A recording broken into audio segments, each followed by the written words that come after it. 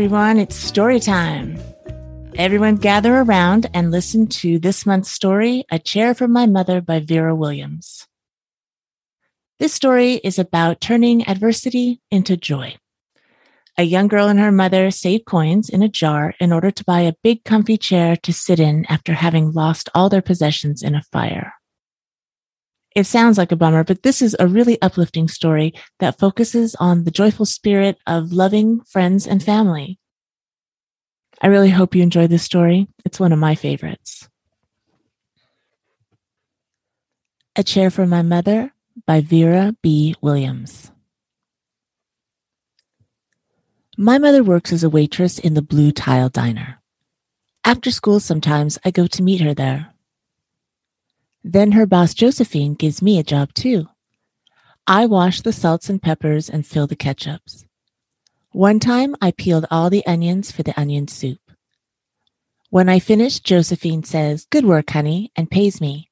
And every time I put half of my money into the jar. It takes a long time to fill a jar this big. Every day when my mother comes home from work, I take down the jar. My mama empties all her change from tips out of her purse for me to count. Then we push all of the coins into the jar. Sometimes my mama is laughing when she comes home from work. Sometimes she's so tired she falls asleep while I count the money out into piles. Some days she has lots of tips. Some days she has only a little. Then she looks worried. But each evening, every single shiny coin goes into the jar. We sit in the kitchen to count the tips. Usually Grandma sits with us too. While we count, she likes to hum. Often she has money in her old leather wallet for us. Whenever she gets a good bargain on tomatoes or bananas or something she buys, she puts by the savings and they go into the jar. When we can't get a single other coin into the jar, we're going to take out all the money and go and buy a chair. Yes, a chair. A wonderful, beautiful, fat, soft armchair. We'll get one covered in velvet with roses all over it. We're going to get the best chair in the whole world. That's because our old chairs burned up. There was a big fire in our other house. All our chairs burned, and so did our sofa, and so did everything else. That wasn't such a long time ago. My mother and I were coming home from buying new shoes. I had new sandals. She had new pumps. We were walking to our house from the bus. We were looking at everyone's tulips. She was saying she liked the red tulips, and I was saying I liked the yellow ones. Then we came to our block.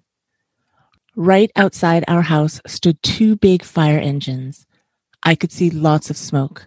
Tall orange flames came out of the roof. All the neighbors stood in a bunch across the street.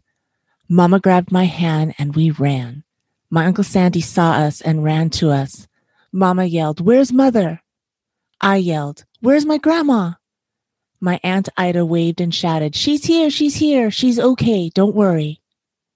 Grandma was all right. Our cat was safe too, though it took a while to find her, but everything else in our house was spoiled. What was left of the house was turned to charcoal and ashes. We went to stay with my mother's sister, Aunt Ida, and Uncle Sandy. Then we were able to move into the apartment downstairs. We painted the walls yellow. The floors were all shiny, but the rooms were very empty. The first day we moved in, the neighbors brought pizza and cake and ice cream, and they brought a lot of other things too. The family across the street brought a table and 3 kitchen chairs. The very old man next door gave us a bed from when his children were little. My other grandpa brought us his beautiful rug.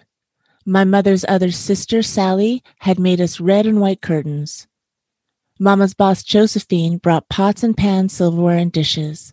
My cousin brought me her own stuffed bear. Everyone clapped when my grandma made a speech. "You are all the kindest people," she said, "and we thank you very, very much. It's lucky we're young and can start all over." That was last year, but we still have no sofa and no big chairs. When Mama comes home, her feet hurt. "There's no good place for me to take a load off my feet," she says. When Grandma wants to sit back and hum and cut up potatoes, she has to get as comfortable as she can on a hard kitchen chair. So that's how come Mama brought home the biggest jar she could find at the diner, and all the coins started to go into the jar. Now the jar is too heavy for me to lift down. Uncle Sandy gave me a quarter. He had to boost me up so that I could put it in. After supper, Mama and Grandma and I stood in front of the jar. Well, I never would have believed it, but I guess it's full, Mama said. My mother brought home little paper wrappers for the nickels and the dimes and the quarters. I counted them all out and wrapped them all up. On my mother's day off, we took all the coins to the bank. The bank exchanged them for $10 bills. Then we took the bus downtown to shop for our chair. We shopped through 4 furniture stores. We tried out big chairs and smaller ones, high chairs and low chairs, soft chairs and harder ones. Grandma said she felt like Goldilocks in the 3 Bears trying out all the chairs. Finally, we found the chair we were all dreaming of, and the money in the jar was enough to pay for it. We called Aunt Ida and Uncle Sandy. They came right down in their pickup truck to drive the chair home for us. They knew we couldn't wait for it to be delivered. I tried out our chair in the back of the truck. Mama wouldn't let me sit there while we drove, but they let me sit in it while they carried it up to the door. We set the chair right beside the window with the red and white curtains. Grandma and Mama and I all sat in it while Aunt Ida took our picture. Now, Grandma sits in it and talks with people going by in the daytime. Mama sits down and watches the news on TV when she comes home from her job. After supper, I sit with her and she can reach right up and turn out the light if I fall asleep in her lap. Wasn't that a sweet story?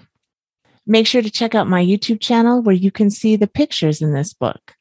They are so colorful and bright, and really, it makes the story even more enjoyable. Now, it's time for you to get to sleep or get back to life. Take care, everyone. I'll see you next month for another story time.